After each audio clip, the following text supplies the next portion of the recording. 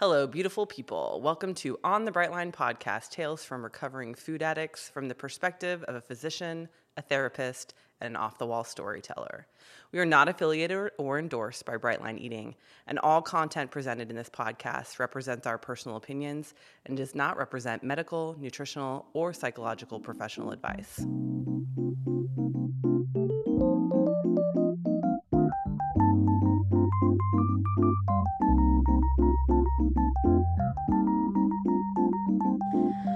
On today's episode, we are going to be talking about self-care and how this fits in with the program and what you can do for self-care and what this looks like.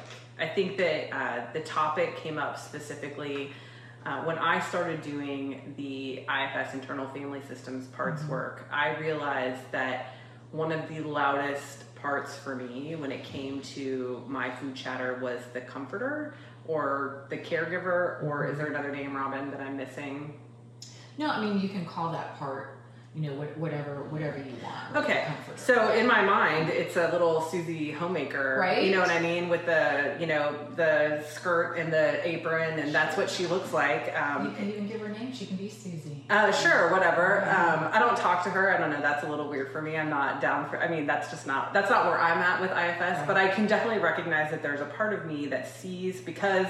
My mom was always very loving and food was always involved in that. That's what I see as a treat, as a self-care, as a, soothing, absolutely. Yeah. And so when I had a hard day or when life got lifey, the self-care for me was always the indulgence of food. And so I think that one of the things that I've had to reframe and that I really started working on from the very beginning of my BLE journey was reframing what that indulgence could look like. And then it didn't have to be food anymore, that it could be another form of self-care. Yeah, but I think that's a really big thing because so many people in our generation, learn to self-soothe with either food or alcohol, right? And for a lot of people, that's also, now it can be sex or shopping or, even our little, phone devices give us a dopamine hit, and being willing to learn and explore what alternate hits are that maybe take a little bit more work, right? And that are not as easy, right? That are not the junk, right? Whether I think we have to be willing to explore just different choices and be curious, right? And what that looks like, and what that looks like for each of us. So, for me on my journey, I've had to figure out something else that fills that hole, right? That food hole. Right. So it's like I've had a bad day. What do I do? Or I'm feeling stressed. Like, what do I do? So, there's a couple different things that I like to do for self-care. What do you do? So, what do you do? Yeah, what do I do? So I like to go get, mani-pedis. I really like to do the sensory deprivation floating, massages, and all these things. Those are money, those are things that are, they cost money. Right. But I also sometimes like a really nice, face mask at home, or, I like to hike. So that's something else that I can do just as a self-care function for my mental health. And even just sometimes being quiet or like watching a fun movie or something like that. I think that there's a lot of things that you can do to replace the food and really just take food out of the equation. So did you have something to say, Bonny? Yeah, I mean, I think I also have an indulger part, I think as a result of just early childhood trauma and deprivation. The indulger is like, well, here, have this, you deserve it. It'll make you feel better. And so that just led to a whole life of, it's, not like I, ever went on long binges of lots of food, but more just constant snacking, right? Yeah. Every time I'd have an emotion that was uncomfortable, I would just get a snack. And really it became so automatic. I had so much automaticity around snacking, right? That I found myself, seeking out a therapist and saying, I'm just doing this. Like, I literally just find myself at the pantry, right? Opening it up for a snack and And I can't stop. And, she's like, well, why do you think you're doing that? I'm like, well, I don't know. That's why I'm here. And we didn't get very far. So, why I was doing it is I have an indulger part that was helping me with trauma, and I had a food addiction. Mm-hmm. And so those two layers of things made it impossible for me to stop that, right? Not only did I have that part of myself that was fully engaged and had no other avenues to relieve my stress, but also I had the chemical food addiction on top of it. So it's just the double whammy that many of us have. That's just, until you can become abstinent from those substances, you're not going to be able to conquer them for any sustained period of time. Yeah. I've definitely had to slowly find my way to some other methods, and I would say kind of kicking and screaming. I just had a hard time thinking of anything else that could remotely make me feel the way food made me feel. Which is so, but when you think about that, and it's so common, I hear that from so many people, because food it's the quick, easy hit, and that automaticity, right? Our brains know it's coming. It's coming. Right? And I get that dopamine hit, and if I'm trying to do something new, my brain doesn't know that's going to feel as good, and so there's that resistance to that, and it kind of doesn't. I mean, as a phison, I remember I had a patient who had been addicted to cocaine, and he had been sober for 10 years. And he said, every morning I wake up and think, man, I feel good, and then I say, I'm sober, I'm not going to do that, right? And I mean, the beautiful thing is I don't have that with my food anymore. I really don't. With this program, within several weeks of starting, those intense food cravings I have not had. So the things that I have instituted for self-care are activity. I do have a nice garden, and I'll just literally go out, like Robin said, I'll go pick weeds, or I'll just go walk around outside. And I now will try to anticipate.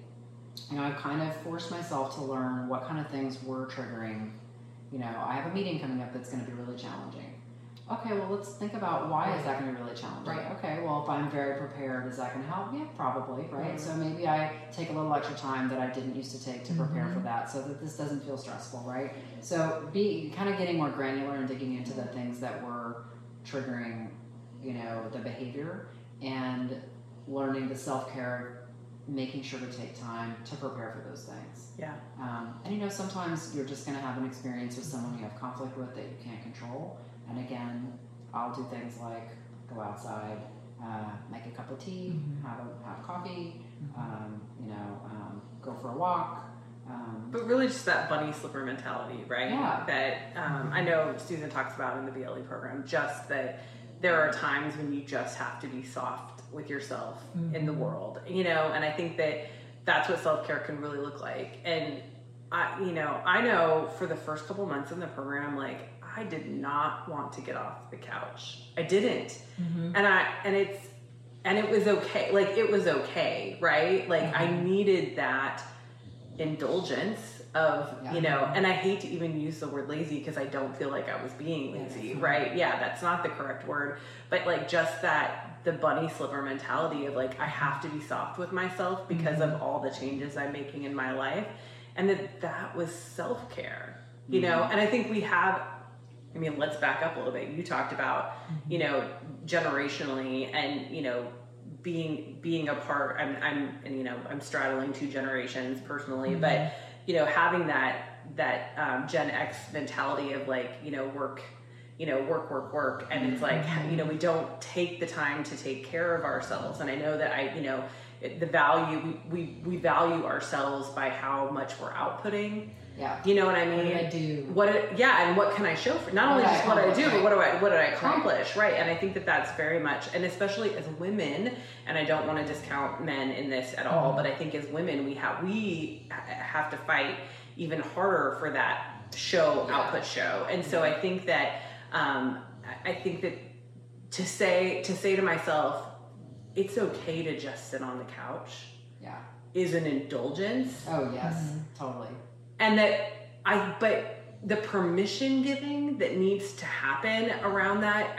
You can probably talk about this because I'm looking at Robin. For me. I'm looking at Robin because there's so much psychology there about the fact that I need somebody to give me, I needed someone to give me permission to not hike 2 weeks ago. I don't know if I told you that, but it's I was just all worked up in my head about I need to get on this hike because I said I was going to hike today. And someone said to me, Meagan, don't hike. You don't need to hike. And I'm like, why could I not come to that conclusion on my own that it was okay to not do that? That you could give yourself permission, right? Right, that I didn't need someone else to give me permission. Right. So here's the thing, right? We came from the generation where, our parents would have to write us permission slips for things at school. And the really cool thing that I like to have people internalize is we get to write our own permission slips, right? And we get to have our own wonderful little permission fairy.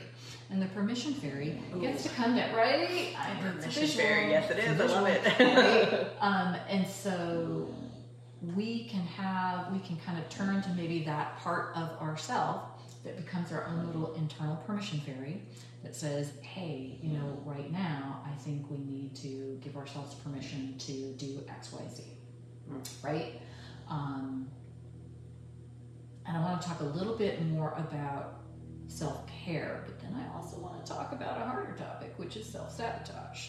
Okay. Sometimes we confuse the two.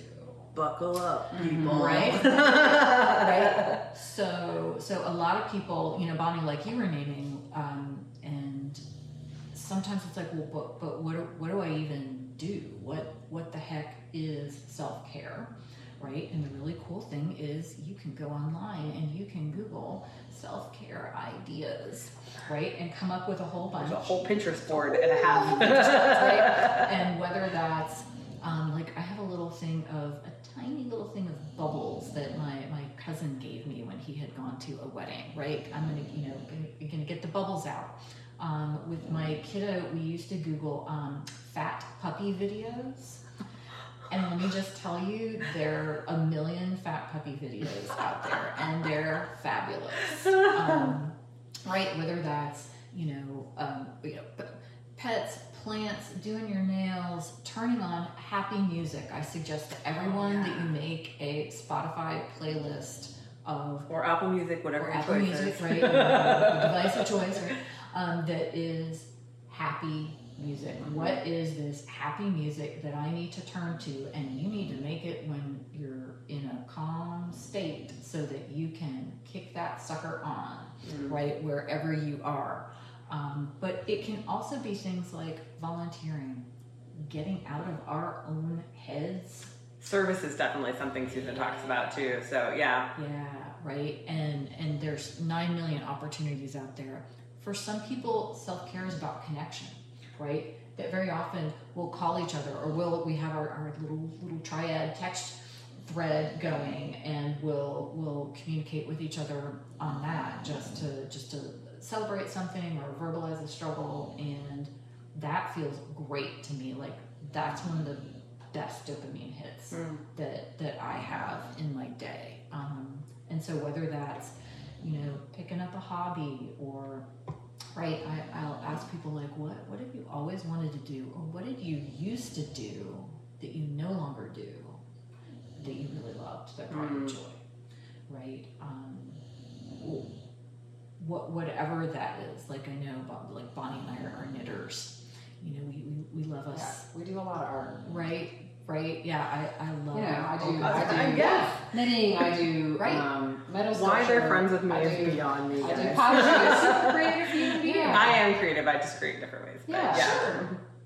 Yeah, that's true. Those are things that I do too. I like to make art. I just have to be careful sometimes that those don't become. And maybe that's what you were going to get with the self-sabotage, is that... What a great... What a nice segue. I will initiate a project that ends up being a very overwhelmingly large project that also becomes its own problem. Yeah. Right. And so self-sabotage can be... well, see, I need to do self-care, so I have to go out and buy the really expensive... watercolors and paper and this, and I can justify that because that's, quote unquote self-care. Or I should buy the massage package at the local place for, $1,000 because see, that's self-care. And the problem is that then becomes self-sabotage, right? If that wasn't really in your budget, then that's not really self-care. Right. That's going to add a stressor to your life. Right. Because you're going to be in debt. Or if I tell myself for 7 months that it's okay to sit on the couch. Right. Every day, right? Is that then becoming self-sabotage? Am I using that as a rationalization to why I don't actually have to do X, Y, Z, right? Or if I say, well, but I'm tired and I don't want to write my food plan out for tomorrow. That then is becoming self-sabotage. And I think in our society, we use a lot of language about things being self-care that really in the end are self-sabotage, right? And I think that's a really fine line, and we need to be willing to look at that. And how do you measure that? I mean, I guess that's my question, is like, how do you make that determination, whether it's something that's truly self-care or whether you might be going down that self-sabotage? Maybe you can use the same things that we use for the food, right? Right. You got peace around it. Is it escalating? Is it affecting your program? Exactly. Right. Yeah, I was going to tie that back into the bacon conversation of previous episode. the bacon episode, right? And that's a really personal thing to look at that and to maybe be willing to have that hard conversation. That if you're not reaching your goals, if you're not actually getting to where you want to be, right? Which is why I think it is really important to kind of define, why is it that you said you wanted to be on this journey? Where did you say you wanted to go? And if you're struggling to maybe follow through on some of the things that you said you wanted to do, you may need to reevaluate. Okay, maybe we added exercise in too soon, and that's too much, and maybe I need to downgrade that a little bit. Right? Maybe I have multiple life stressors that were going on this month that weren't going on last month, and maybe that means I need to increase my connection with people. Maybe that means I need to, reach out for a coaching call. Maybe that means I need to, if you're seeing a therapist, all right, maybe that means you need to increase to weekly sessions if you had maybe downgraded that a little bit. But looking at, kind of where is that fine line, and it's a slippery slope. And I think the visual that I always use is when you are going down the slippery slope, you don't always realize when you've passed, the line until you're about 5 miles past it, right? And that can be really painful to realize, I've been actually, this habit has now become self-sabotaging, right? And I need to reevaluate why I'm using that, or why am I choosing that, and not in a judgmental way, right? Because again, the parts work, right? That those managers that we have can be that voice of judgment, and instead of looking at your behavior with judgment, right, to look at it with kindness and compassion, and curiosity, and that self to go, oh my gosh, I realized that I was doing X, Y, Z, and that was an escape from this. That was an avoidance of this. Yeah. And can I then go, okay, well, what would I like to choose differently? Yeah. Without the condemnation. I think that's that's the message there, is that you can adjust at any point, right? You can pivot. You can pivot. And back to kind of just the self-care thought, the self-care, talk. I think that it is important to be gentle with yourself. I think it is important to recognize, whether you call it parts work or you call it something else, that if one of the things that you have used food for historically in your life is an indulgence or as a comfort or something like that, replacing that is going to be necessary. It's not, removing something without replacing it with something else, I think probably is a recipe for failure. And so I think that that's something that we definitely should think about in our programs. And I know that, like I said, I did that work really early on when I was going through the original modules and being introduced to parts work, and just really understanding that was pretty integral to who I was, is needing that self-care. So Robin, what do you like to do for self-care? Oh, I mean, garden centers. I love to, and we had talked about, I like to just walk around a garden center. I like to pull weeds. I like to knit. I do art, and I love to laugh. Yeah. I will turn on, a funny show or funny videos, and that just brings me that relief. Yeah. I think the moral of the story is you have to find what, you know, lights you up and what gives you that joy in your life. And there's no right or wrong answer. I don't think, personally. I think that, you know, you can choose for you what makes sense to you. I'm not a gardener, and I'm, you know, so being in the garden sounds like a lot of work to me and does not sound like self-care. But the two people sitting around the table with me love that, and they find that very relaxing. So, you know, it's not necessary that your life has to model someone else's. You know, it can definitely be your own thing, and it can look weird. You know, I think that's the other thing is like self-care, you know, as long as it's not, you know, harmful and damaging, like it can be whatever, you know, whatever you choose it to be. Reading a book, you know, I have a friend that loves to read, and that's like her favorite thing. So it's something that she does all the time, and it's like that's not everybody's choice, but that's hers, and you know, I love that. So, any further thoughts on? One other thing I think is that if you're a BLE member, and you don't have to be a BLE member to follow the BLE program, but if you're a member, you have access to all the educational modules from the boot camp on up that have ever been made. And sometimes what I'll do is just listen to some modules if I'm feeling kind of, you know, it just regrounds me. It reminds me, there's a lot of information in there that helps you do the inner work, what we call the inner work, which is working on, you know, the things about you that probably contributed to your food addiction, and just general growth, right? Emotional and spiritual growth. And so it's a great place to go for that kind of information. I do a couple modules a week. I go back over modules I've already listened to, and it just keeps me in the mindset of thinking about continually examining my thoughts and my patterns and my behaviors to make sure that I'm doing self-care, to make sure that I'm remembering my why do I do this. And it reminds me that continuing to work on my self-growth is also a really good thing. That is also a self-care. It absolutely it is. Yeah, self-care doesn't have to be sexy. Right. Self-care is things like doing the modules, writing your food down, right? Those anything that you are doing that makes your life better. Going to therapy. That is also self-care. Yeah. But for a lot of people, they're like, well, but that feels like work. I'm like, right, but if it makes your life flow better, then that is also self-care. Then it's the good work. Yeah. And too, I think what you were saying really brought up with me is that this work is never done. It's never gonna be done. I mean, I'm gonna be a food addict for the rest of my life, and that might sound hopeless, but it's you know, honestly, this at this point in my program, it's not hopeless that I'm gonna be a food addict for the rest of my life, because I have a lot of tools in my tool belt now, and I know you know, Robin doesn't necessarily like the coping tools, but it's, you know, I feel like I have a lot of tools in my tool belt now that I can go to that are not food that I never had before in my life.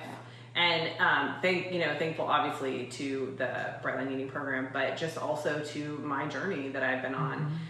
So I think that's well, and I don't think it's hopeless, because it's not that you're a food addict for the rest of your life. It's that I am now aware of how food affects me in my mind and my body for the rest of my life, and I'm gonna commit to growing and learning and evolving as a person for the rest of my life. And that's kind of how I view it. It's like, I think that's a great thing. I finally embraced reality, which is that I have the capacity to continue to grow and change for the rest of my life. It doesn't have to stop. There's no end point for that. And that's a wonderful thing, right? And that's taking the black and white out of it. The right, I'm either perfect or I'm awful, right? And it's saying, well, the gray reality is that we are all works in progress. And we are all like trying to climb this self-actualization mountain. And just become better and better versions of ourselves, and there is no end point to that. So there's the hope, guys, and that's today's episode. Thanks so much for joining us. We'll talk to you later.